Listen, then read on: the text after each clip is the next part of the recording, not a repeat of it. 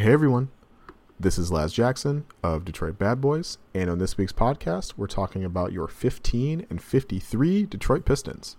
Ben Gulker returns, and we talk about James Wiseman, the player, instead of James Wiseman, the trade acquisition.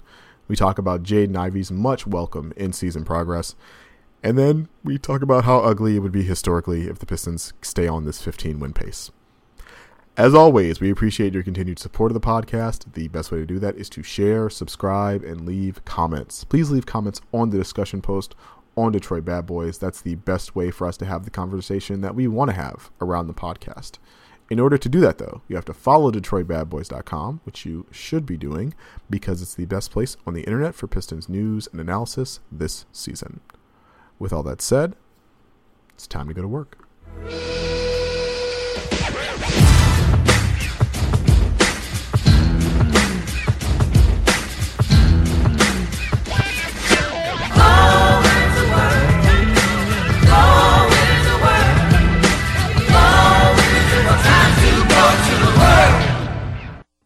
Hello, everyone. Welcome to this week's episode of the Detroit Bad Boys podcast.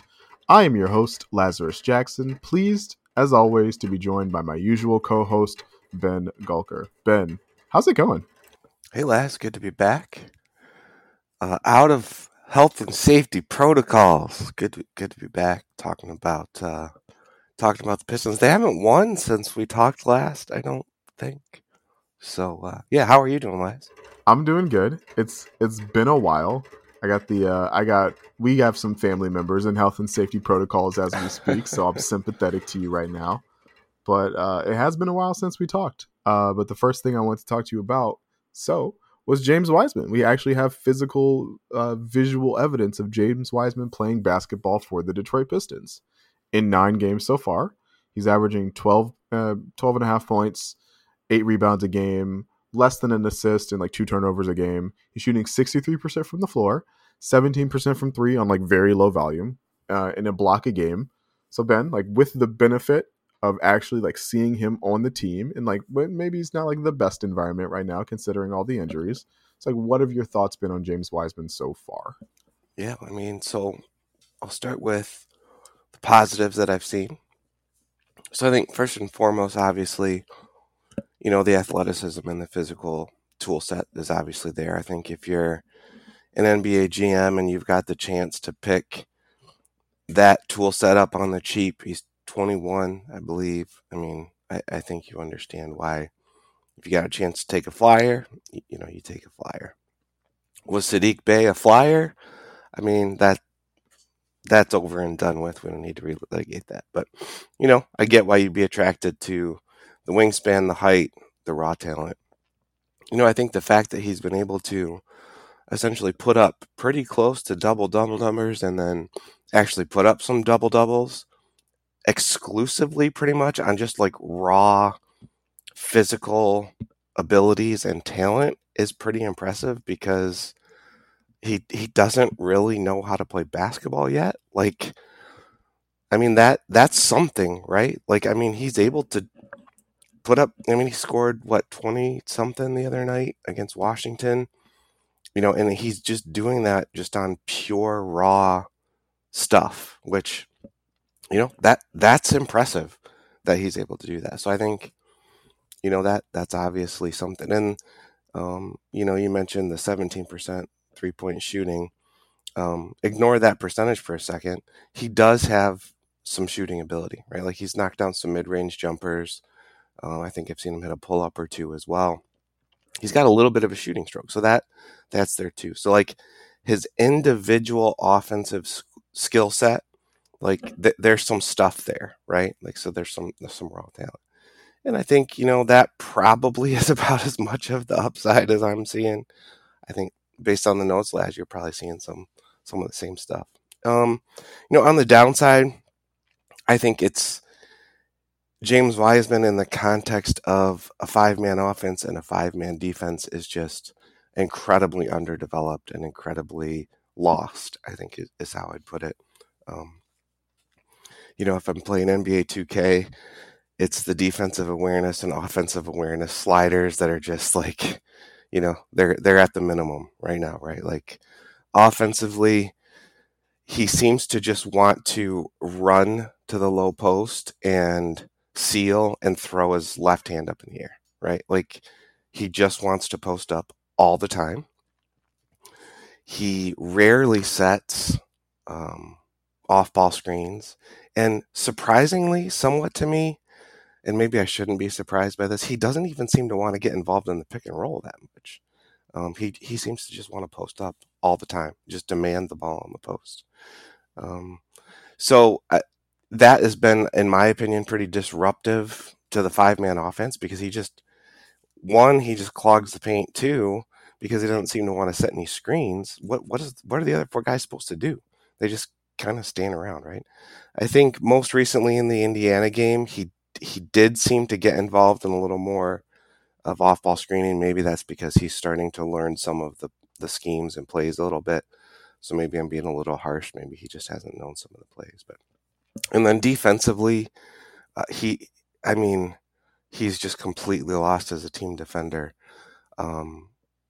The end of the Washington game is just like traumatic in terms of failing to box out at the free throw line, giving up second chance points, getting just totally lost in rotations.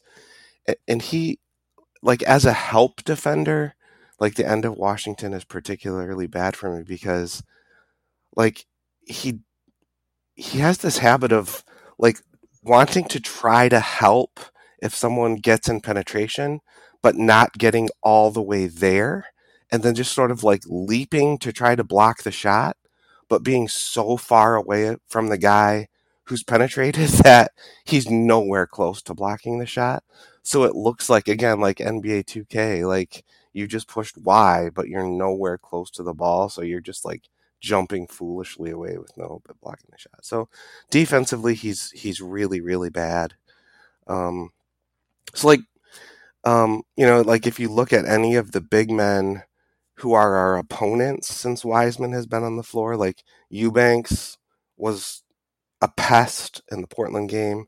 Porzingis torched him, 68% true shooting percentage, which I think the Washington game was probably his best offensive output, but Porzingis just torched him. So, his best offensive output was offset by just terrible defense against Porzingis.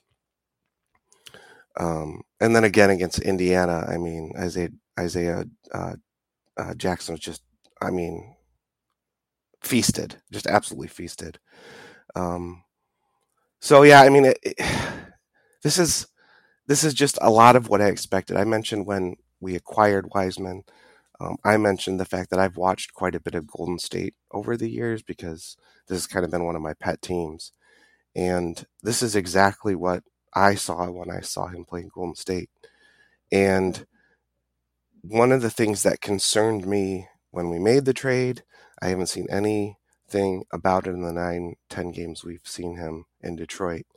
He was in a situation where he was surrounded by championship and Hall of Fame level talent, right? And he did not develop very much in any of these areas. And I've seen a lot of Pistons fans say things like, well, we just need to give him some time and surround him with better talent. Well, he was already in a pretty much ideal scenario. You've got Clay and Steph and Draymond, etc., with a coach who's probably also, is Kerr in the Hall of Fame yet? Is he in the Hall of Fame or not on his way to the Hall? If he's not there yet, he's gonna get there. I can't remember if he's in or not off the top of my head. Yeah, I think as a coach, yeah, he's definitely gonna make it in. Yeah, I mean, when you put the body work together, he's gonna get there. Steph's gonna be in the Hall of Fame. Clay probably too. Like, he was already like in an ideal scenario, and you've got a link to this tweet in the notes that maybe you'll end up in our maybe you'll put this in the post for the podcast. There's this epic clip of Steph Curry demanding a ball screen from Wiseman, and like Wiseman stubbornly goes and sets a terrible ball screen and then goes and demands the ball in the post and then like rolls his eyes and his entire body when he doesn't get it. And it's a 20-year-old Wiseman demanding the ball from Steph Curry. I mean, what are we even doing here? And it's kind of the same approach in Detroit. Like, just demanding the ball like he's some Hall of Fame post scorer or something. So I don't know. I'm venting and ranting at this point. He's put up some decent numbers in the box score, and that's impressive. It shows that he's got some tools, but it's everything else has been really, really poor. And I would say I put this out on Twitter this morning as I was watching the Indiana replay. Like, to me, Jalen Duren is just a better player still, and Jalen Duren is still really raw. So yeah, I haven't been impressed so far. And Wiseman's a project, and he looks like a long term project. He's got just so much improving to do. So the thing that has stood out to me about Wiseman is that it's like, I, having not watched as much Golden State as you, I undersold like the size and the athleticism a little bit. Like, he is a legit 7 feet tall and is very athletic and is very mobile. Like, when he knows where to go and like knows where to be. And so you could see him, you can definitely see why the intrigue is there.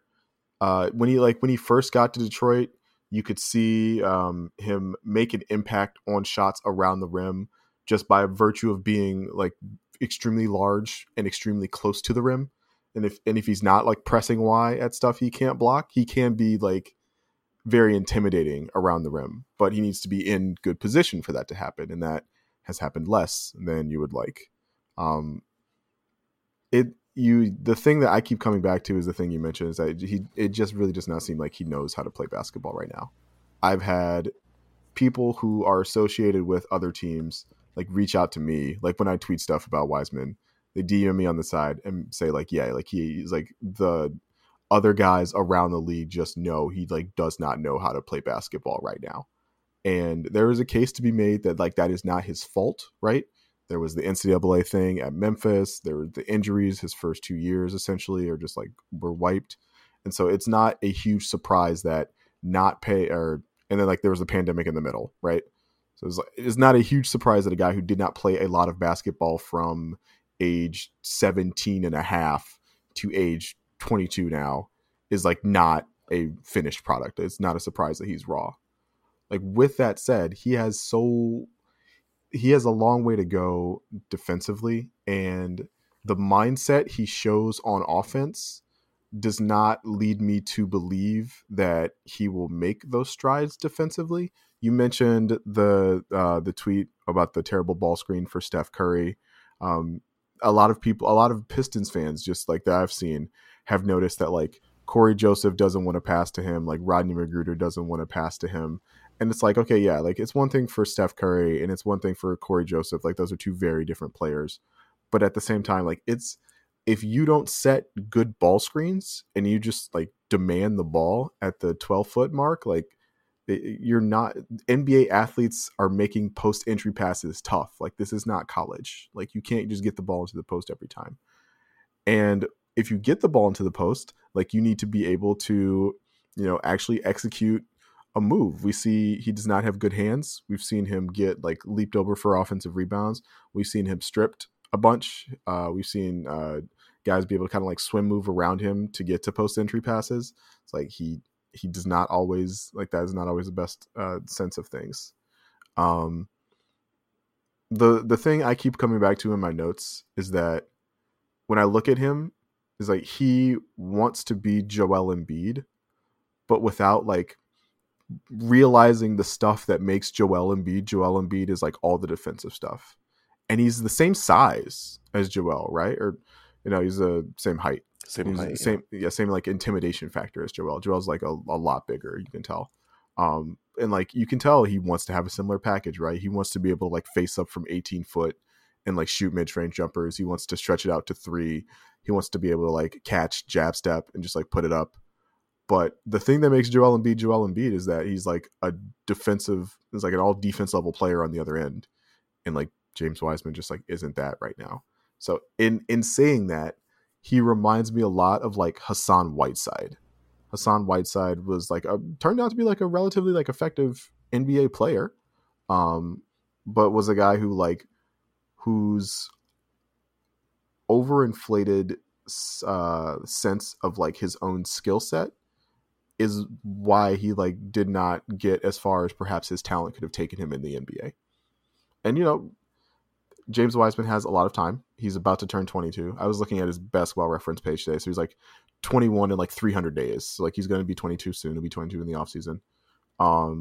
It's like the I don't think any other NBA team is like clamoring to sign James Wiseman away from the Detroit Pistons. So they're going to have the opportunity to bring him back on whatever kind of contract they feel like they can get him on.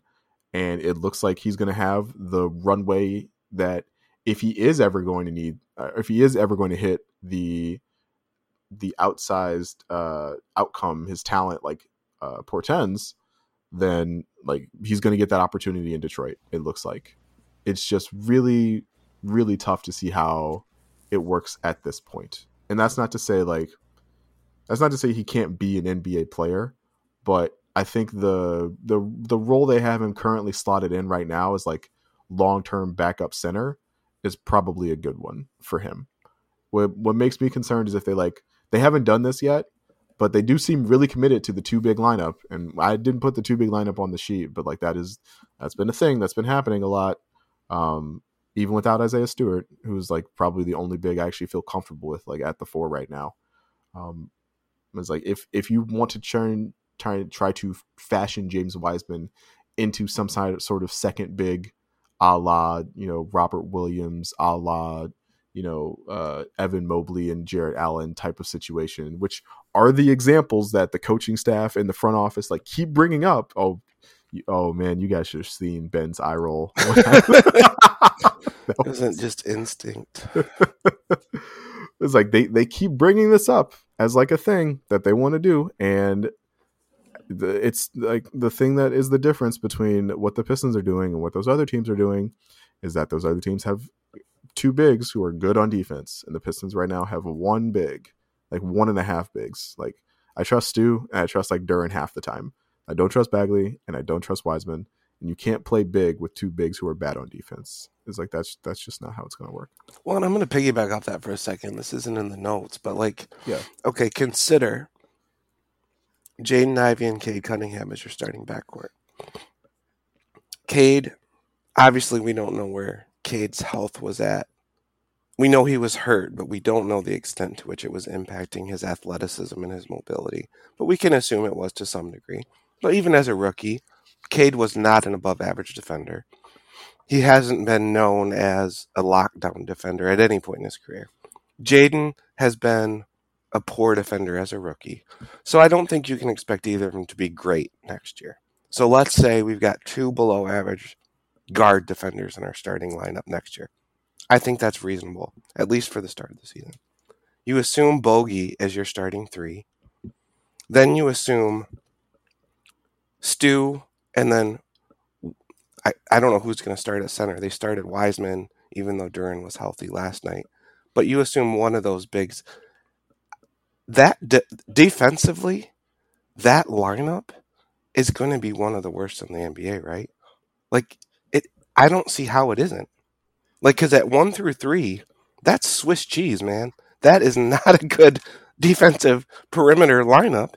And poor Stu, like, there are some 4s he's going to be able to defend, but there are some 4s who are going to absolutely give him fits. Like, a guy like Jeremy Grant, for example, is just going to torch him.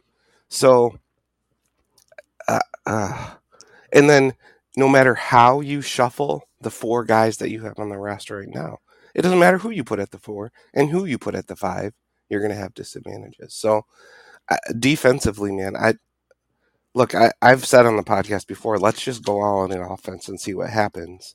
This isn't really what I was hoping for. I mean, this is not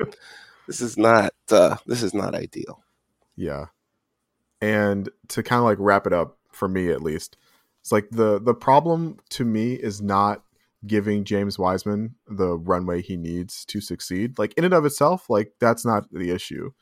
The issue is like the thought that like we want to be competitive in the next 2 years, and like we want to give James Wiseman and Jalen Duren and Isaiah Stewart all these minutes to figure out for help them like figure out how to play winning NBA basketball. Like those two things don't really go together in my mind. And next year is year 4 for Troy Right. Weaver, Right. and we're going to talk about their record later. But like this has not been a successful, from a wins and losses standpoint. This has not been a successful front office tenure right now for the current general manager, who is acquiring talent like he's going to be here for the foreseeable future. It's like can you assume that's the case? It was like it from the outside looking in, like I wouldn't, but I am on the outside looking in. So that's that. All right, Ben, let's talk about something good. Jaden Ivey's been so good over the last since the new year. In the calendar year 2023, Ivey's averaging almost 16 points a game, almost 4 rebounds a game, almost 6 assists a game. He's shooting 42% from the floor, 35% from 3, and 73% from the line. He's averaging a combined like steal and block and 3.5 turnovers a game. But that 3.5 turnover mark is high, but he looks so much more comfortable as a ball handler, as a guy who's like pressuring the rim, as a distributor. Those 6 assists a game are much, much higher than what he was showing at the beginning of the year, even when Cade was out. Ben, I've been so impressed what Jaden Ivey has done in terms of in-season development over the course of these last like 8 weeks or so. Yeah, and I think you're right. I think there has been some legitimate, real development. And I'm gonna point out 2 things. I'm curious to see some of the stuff you're noticing too. 2 things I think are real, tangible, legit improvements. I think this is really impressive for rookies to do. I think it's pretty rare that guys do this, especially rookie guards. I think this is pretty uncommon. So early in the season, I think Jaden really only had 2 speeds. There was Jaden Ivey pretty much stopped, and there was Jaden Ivey at full speed.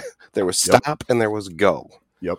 And I think Kurt and Jaden Ivey, like right now, he's in real time figuring out the importance and benefit of slowing down, right? Like there's the halfway speed, and then he's using his burst more selectively and when it's clearly advantageous, right? And I think that's keeping him out of a lot of trouble. So Jaden was getting himself, I've noted this several times, into all sorts of problems by sprinting into the middle of the defense and getting himself into no man's land off the dribble. So he'd get into the middle of the paint and then just jump with no clear plan of what to do, or he'd get himself into a double or triple team and then have to bail out and throw it to Isaiah Stewart for a contested 3 or something like that. And those were, they wouldn't necessarily always result in a turnover, but they wouldn't result in a positive outcome, right? So it'd be almost as bad as a turnover.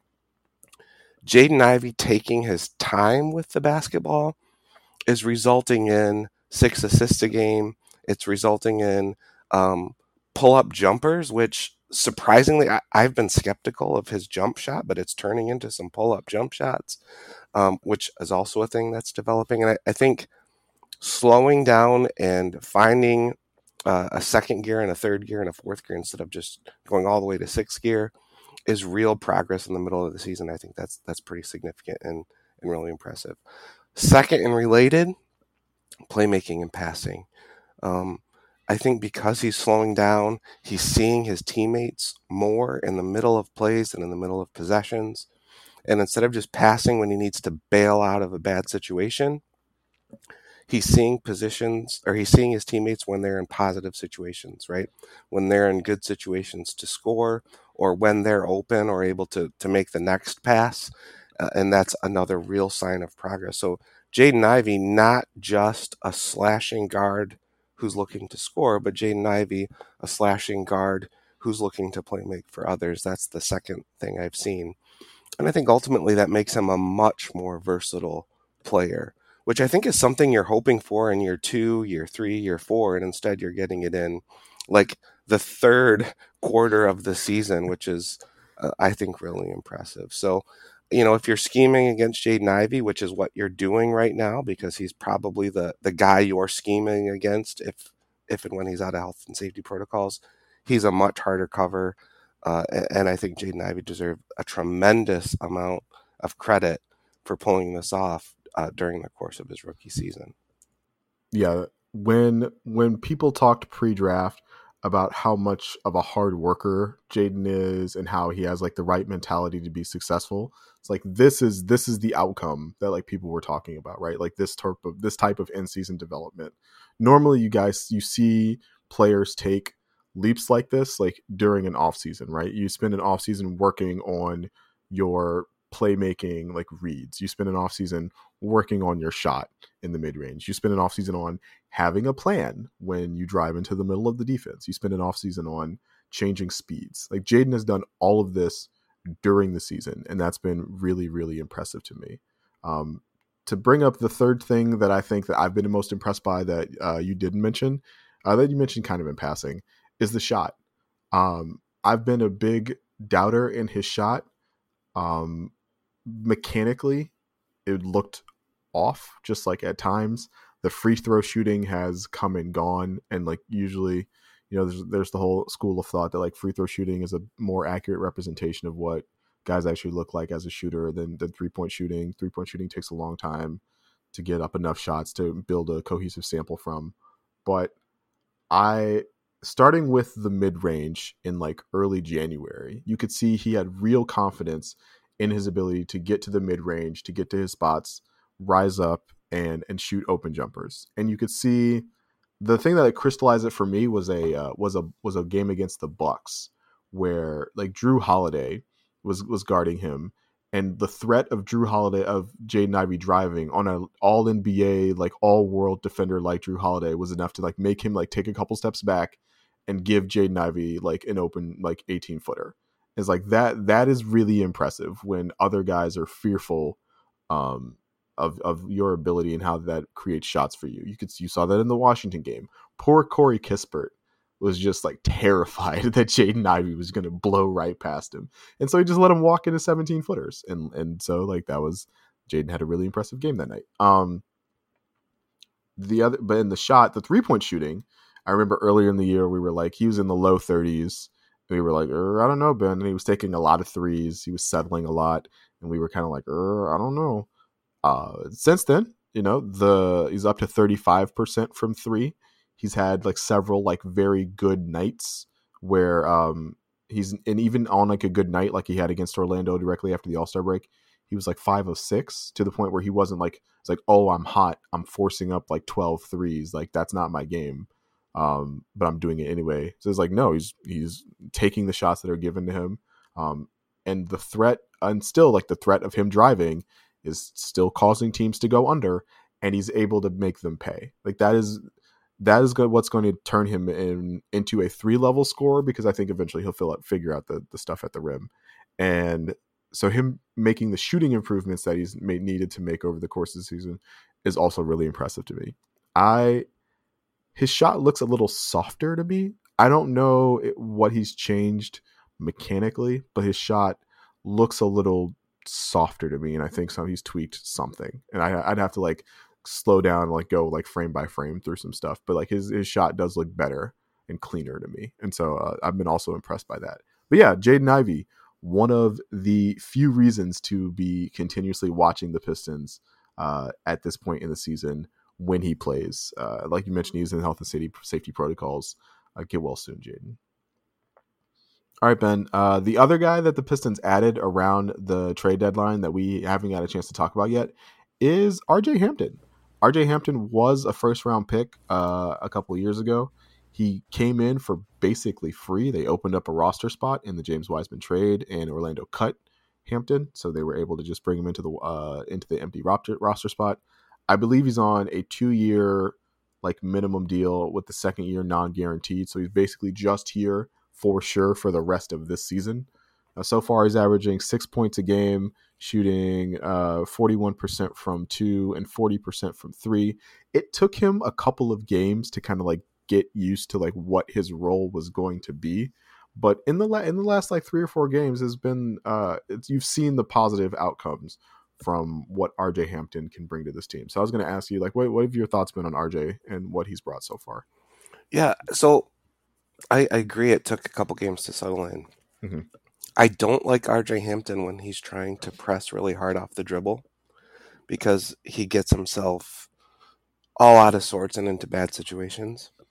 I like him a lot better when he is not pressing off the dribble and settling into the 5-man offense and finding open spots to shoot the three and letting other guys who are better off the dribble penetrate, right? So I think if he could settle into that sort of a role offensively, he could potentially be useful.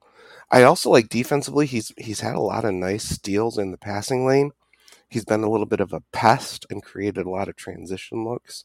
He's had some nice, steals that have led to breakout dunks in transition. Pistons haven't had a lot of that. So I like that he's brought that to the table defensively. Yeah. Guys who are first round picks are first round picks for a reason usually. So, no, I was a little bit puzzled why you'd pick up Orlando's discards initially when it happened. Honestly, that was my reaction. But, he's done some decent stuff. If he's a 40% three-point shooter, 40% three-point shooters are 40% three-point shooters. And if he plays decent team defense, goodness gracious, we need decent team defense. So, I don't know if he's going to stick or not. But if he's gonna, I think he has to stick by proving that he can shoot the three, not committing silly turnovers by forcing it off the dribble, because there's guys who are better at it than he is. That's the reality. And he's got to continue to defend and generate positive outcomes, particularly continuing to generate steals and not gamble too much. But that is how he will stick, in my opinion, if he's going to. Yeah. I think it was noticeable to me how when Hamidou went down, his role kind of clicked into place, because that's the kind of role I think I envision him having on this team in the long term, if he's here in the long term. It's kind of energy guard / wing off the bench. He provides a little bit more shooting than Hami. Like, I don't think he's a long-term 40% shooter, but he is taking threes, and like Hami wasn't, and that was a good thing because that's not Hami's game, but like not being able to is a limiting factor. But as a guy who's able to make stuff happen on defense, athletic, willing to use that athleticism on defense and offense, and is a slightly better shooter than Hamidou, like I can see that as a role like for this team moving forward. And it helps, like, yeah, you're right, like we're picking up Orlando's discards, but like he's free, right? Like is much less of a commitment than like the look at Marvin Bagley or the look at James Wiseman. So it's like, yeah, I'm fine with it. I'm curious to see. I'm keeping an eye on RJ Hampton as the rest of the season goes on, and I'm curious to see like if he's here next year. It'd be, if it comes down to like him or Hami, like I know who I would pick, but that's just me. All right, Ben, it's time. Eugene Amorie. Yeah. Let's talk about him. It's like he's been good. I don't want to hype up how good he's been because he's a guy on a 10-day, and it's not like he's like scoring like 25 a night or anything. But I've been really enamored with what he's been able to bring to this team as a guy who just like defends his position, cares about defending his position, and is like not 6'3" and like not 7 feet tall, Mm-hmm.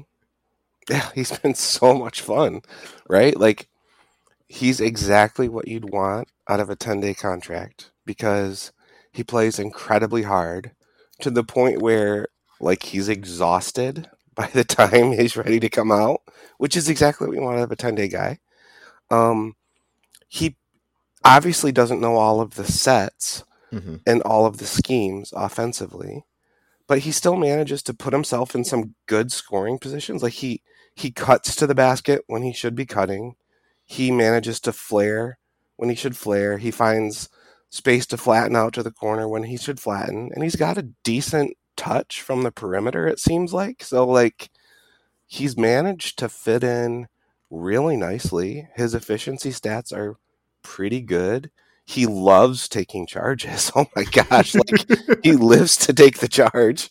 So, like, yeah, man. I mean, I would say lock him up for the rest of the season, especially if Hami is down for the count. Like, for no other reason, because like fan favorite, clearly, like people love watching him play. Like, oh yeah, just give him the rest of the season to play the backup 4 position with Stu out, with Hami out, like, absolutely. And if he keeps playing this well, like he might be at least like a rotation, like back end of the rotation, right? Like your fire insurance foreman, like absolutely a Pistons kind of player, right? Like a guy who relishes just doing the dirty work. So I don't even know if he should be a back of the rotation guy. Like if he's like Rodney McGruder instead of Rodney McGruder, like maybe, like sure, I get that. But for me, this has just been like so clear an illustration that the Pistons like can get defense and can get like intensity and the kind of like mentality they're looking to build without having to play two bigs. You just have to get wings who care about defense. And so for me, like Eugene has been great. I think what he means is that they need to prioritize getting defensive minded wings in the offseason and worrying less about like just getting overall talented guys. Like if you're starting to try to make improvements, you need guys who like quote unquote fit, and a guy who does the dirty work like he does, a guy who does not need the ball to be effective offensively like he does, a guy who again is just like kind of built like a truck, right? Like a fullback and defends like one too. Is like we need more of those guys. We don't necessarily need more bigs. Not even trying to like denigrate any particular bigs on the roster, but like we have enough of them, right? It's time to bring in some wings who can play some defense and make some stuff happen on offense. And so like I love Eugene. We need more guys like him. Ben, but also the part of the reason why he's getting so much playing time, because there's a lot of injuries. Some are more mysterious and squirrely than others, but there are a lot of injuries. Bogey scored 35 against Chicago. Hasn't played since. Probably won't play because he's dealing with Achilles soreness, which is like that's a thing you want to rest. So it does not seem like we will see Bogey again. Alec Burks has missed 3 games with a foot issue, and I don't know if we're going to see him again anymore. Isaiah Stewart hurt his shoulder. He has like a shoulder impingement. This might be an extension of like the previous shoulder injury he had like earlier in the season. And so he has been sitting. I don't know. I haven't heard any timetable for his return, but it does not seem like he will be back anytime soon as well.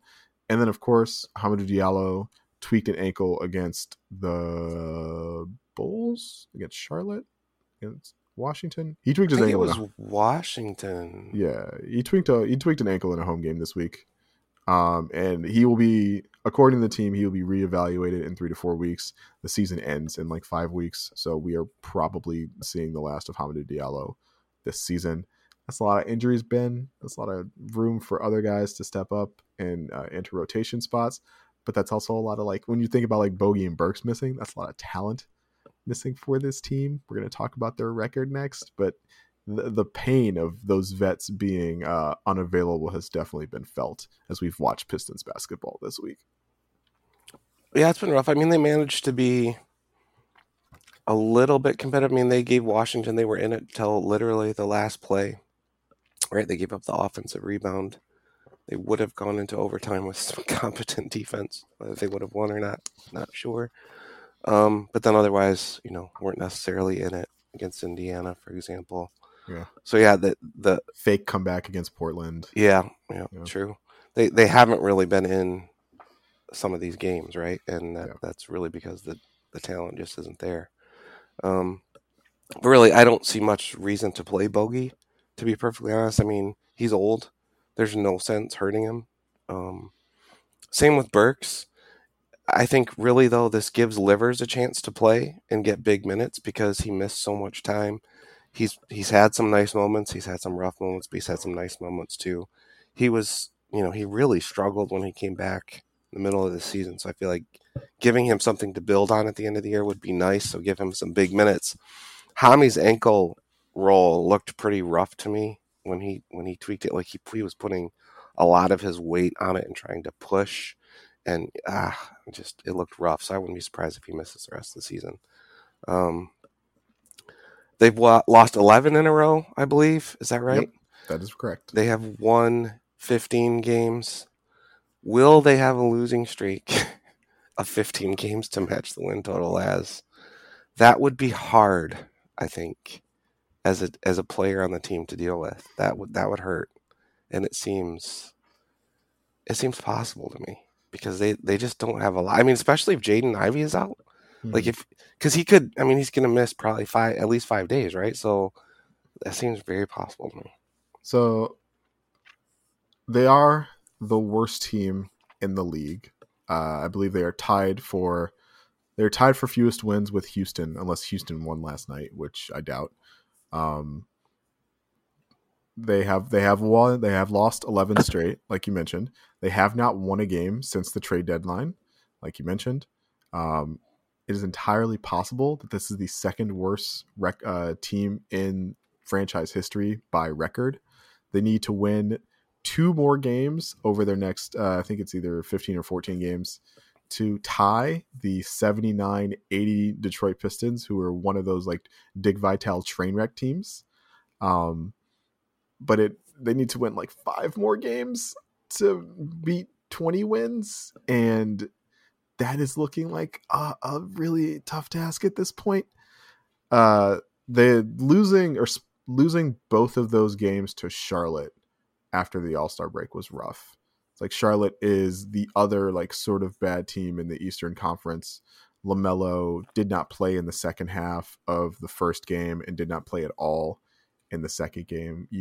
Charlotte has been like more frisky lately, but you definitely hope to be able to win one of those other games against like one of the lower tier teams. Like I don't think like they end the season on like a 25 game losing streak or something like that. Oh my God. But like it's entirely possible they win like 18 games and is just they set and they almost set a record for like team futility, which again like is a rough place to be in year 3 of your alleged like rebuild, right? And they haven't even called it a rebuild, right? Like they keep wanting to use the word restore. Like that's Sure. I don't know if whatever they want to call branding it, hype or whatever. But yeah. I mean, you look at the schedule too, right? I mean, they don't have a lot of easy stuff left. They've got Houston and Orlando,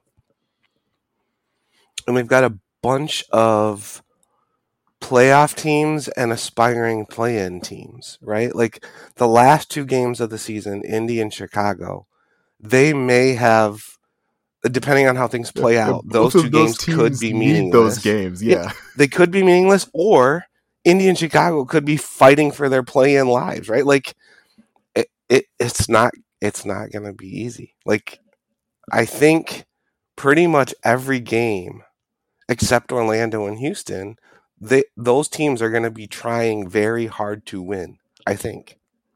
Like it's Miami, Atlanta, Toronto, OKC, Houston, Orlando are the only 2. Yeah. Everyone else is going to be trying to win because they're going to be jockeying either for playoff position or desperately trying to get into the play-in. So yeah, it's I mean, even 18 wins, that's not going to be easy.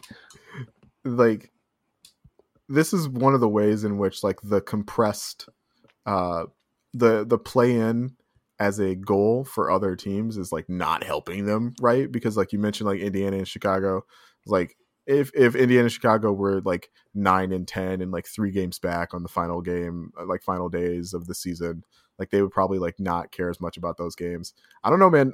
To be fair, they just lost to Indiana without Halliburton and right. Miles Turner and McConnell. It's just like it's going to be tough for them to win games regardless. It's like if you had told me before the season, like, hey, Cade only plays 12 games, like how many games will this team win? I'd have been like, wow, this is going to be a really tough season. It's like, but I would have still said like 23 or 22 games to finish with like 5 fewer wins than that. Yeah. And to have to work hard over these last like 5 weeks to finish at 18 wins is like it's just not a good sign for the long-term future of this team. It was like, we've talked about this a lot. Like, how many wins is Cade Cunningham going to be worth? Is Cade Cunningham going to be worth 15 wins by himself. It's like, that's not even, at this point, that's not even going to get you to the play-in. Very few guys are worth that much. Yeah. So we've seen internal development from other guys this season. You definitely, like Jaden Ivey, you hope, like Jalen Duren makes a leap. You hope you keep Bogey healthy and like you add more things to this team. But yeah, like what this team is going to look like next year is going to be like really tough for me to imagine, just like moving forward. It's going to be weird.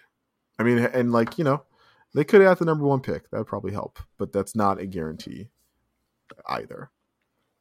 All right, Ben, last but not least, but still kind of at the caboose end of things, is Killian Hayes. Killian Hayes could not make a shot during and after the Paris game.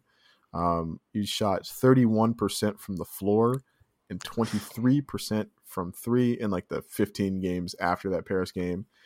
He hit his hand, I think, against Toronto.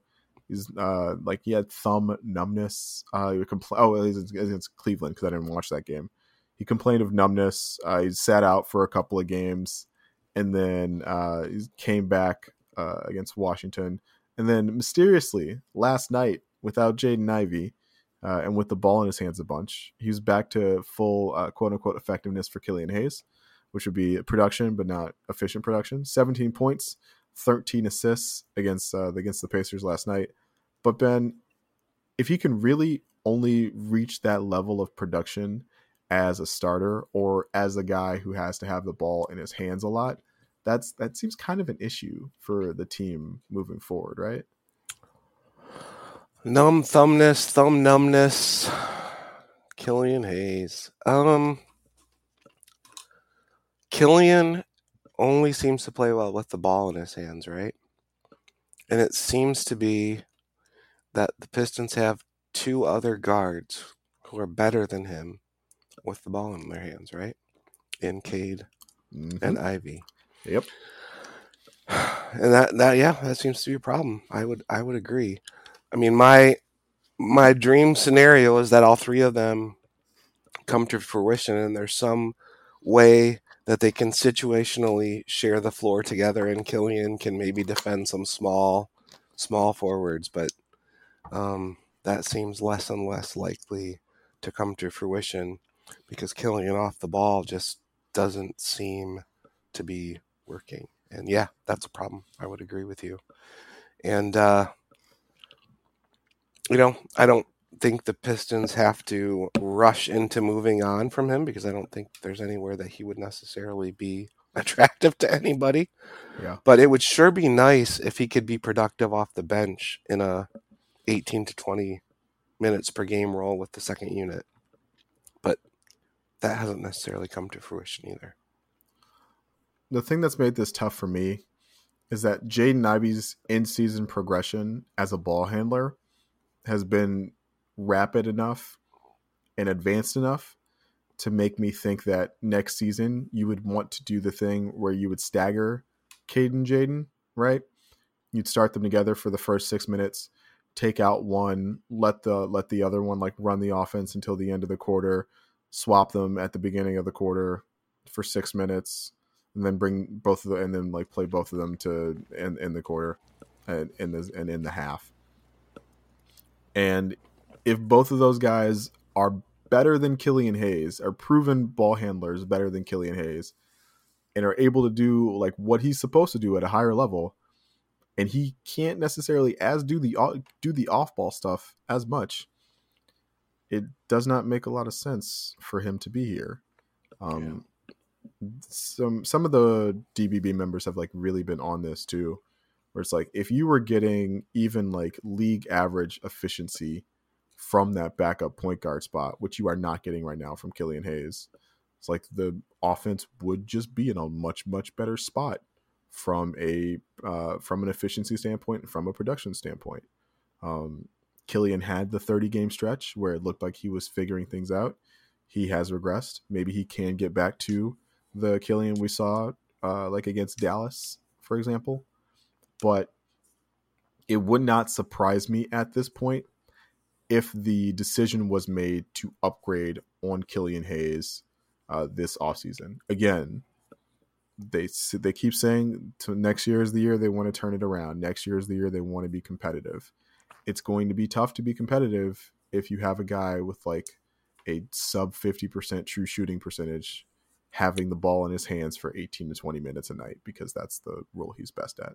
So long story short, I'm not going to predict they like move on from Killian, but like I would not be surprised if they decided to keep him on the roster again, because like I don't know how many teams are interested in a Killian Hayes, but bring in like another Alec Burks level veteran to take precedence over him in terms of minutes. Yeah, and I mean, there have been moments in the last handful of games too where even Corey Joseph, it feels like outperforms Killian, and that's I didn't have space to put Kojo on the sheet, but Kojo has been balling the last couple of years. And it's like that's not where you want to be if you're Killian Hayes. Yeah, definitely. All right, Ben. The Pistons play the Pacers on Monday. They play the Wizards on the road on Tuesday on a back-to-back. They play the Nuggets on Thursday. The like suddenly sliding Nuggets lost to San Antonio, lost to Chicago. Been weird for them, but they play the Nuggets on Thursday, and then they play the Miami Heat on Sunday. 16 wins somewhere in there this season, this week. That's not a very friendly. I mean, Washington looked pretty vulnerable, right? True. I mean, true. It was a game of runs, so maybe that Washington game. But I feel like, I guess it depends on when Jaden is back. He missed last night's game. I'm not exactly sure how many days he has to miss. But is it at least 5? I think it's at least 5 days, right? So maybe he could be back by Denver. Yeah. But I don't know. Oh my goodness, what is Jokic going to do? Is he healthy right now? Is he going to be healthy by Thursday? Yeah. I mean, he's just going to feast, right? Oh my goodness. Jokic versus Wiseman, just the processing power of those two people are just like a very different ends of the spectrum. Different levels. I don't know. I would love it if they could beat Indy or Washington. That would be, I mean, just to end the streak, right? Just end the streak and get a win. That would be fantastic. I mean, Miami, we'll be recording before they play Miami on Sunday. You never know with Miami right now. They've had such a weird season, but I don't think it's Denver. Maybe Indiana or Washington. Maybe. Probably not Indiana, though. Maybe Washington. Yeah. That Rockets game on the 31st is looking real important for so far away. Not futility. Yeah. Maybe the Thunder start punting as well. I don't know. But yeah, it's going to be a rough go of things until the end of the season. But I'm glad I got you to talk to it about this, Ben, cuz like otherwise I would just be driving my family crazy. We'll let the people know where they can talk to you, where they can get your thoughts about how the Pistons have been and how we can drive each other crazy instead of inflicting it on our loved ones. Well, first of all, I appreciate the well wishes a few weeks ago to those who left those in the Detroit Bad Boys comments. I had a rough go of it, to be perfectly honest, the last few weeks, but turning the corner in the Gulker household, and I appreciate the well wishes from everyone. Detroit Bad Boys comments are the best place at the moment. Otherwise, at BR Gulker on Twitter, when that very wonderful website is working the way it's supposed to. Yeah, it keeps breaking. I don't love that. And of course, you can follow me on Twitter at LazChance. That's at LazChance. I am also lurking around the Detroit Bad Boys posts. I see a lot of draft discussion, a lot of thoughts about the future. I prefer to, just observe for now, but I will be putting out some off-season planning stuff, and I'm excited to see how that pans out. But yeah, thanks to everyone who has stuck with us through this 15-win season, through this dry spell. I'm super excited to see Cade Cunningham play basketball again. That might be the thing that sustains me throughout the long summer. But we appreciate you all for listening, and we will talk to you all next week. Thank you.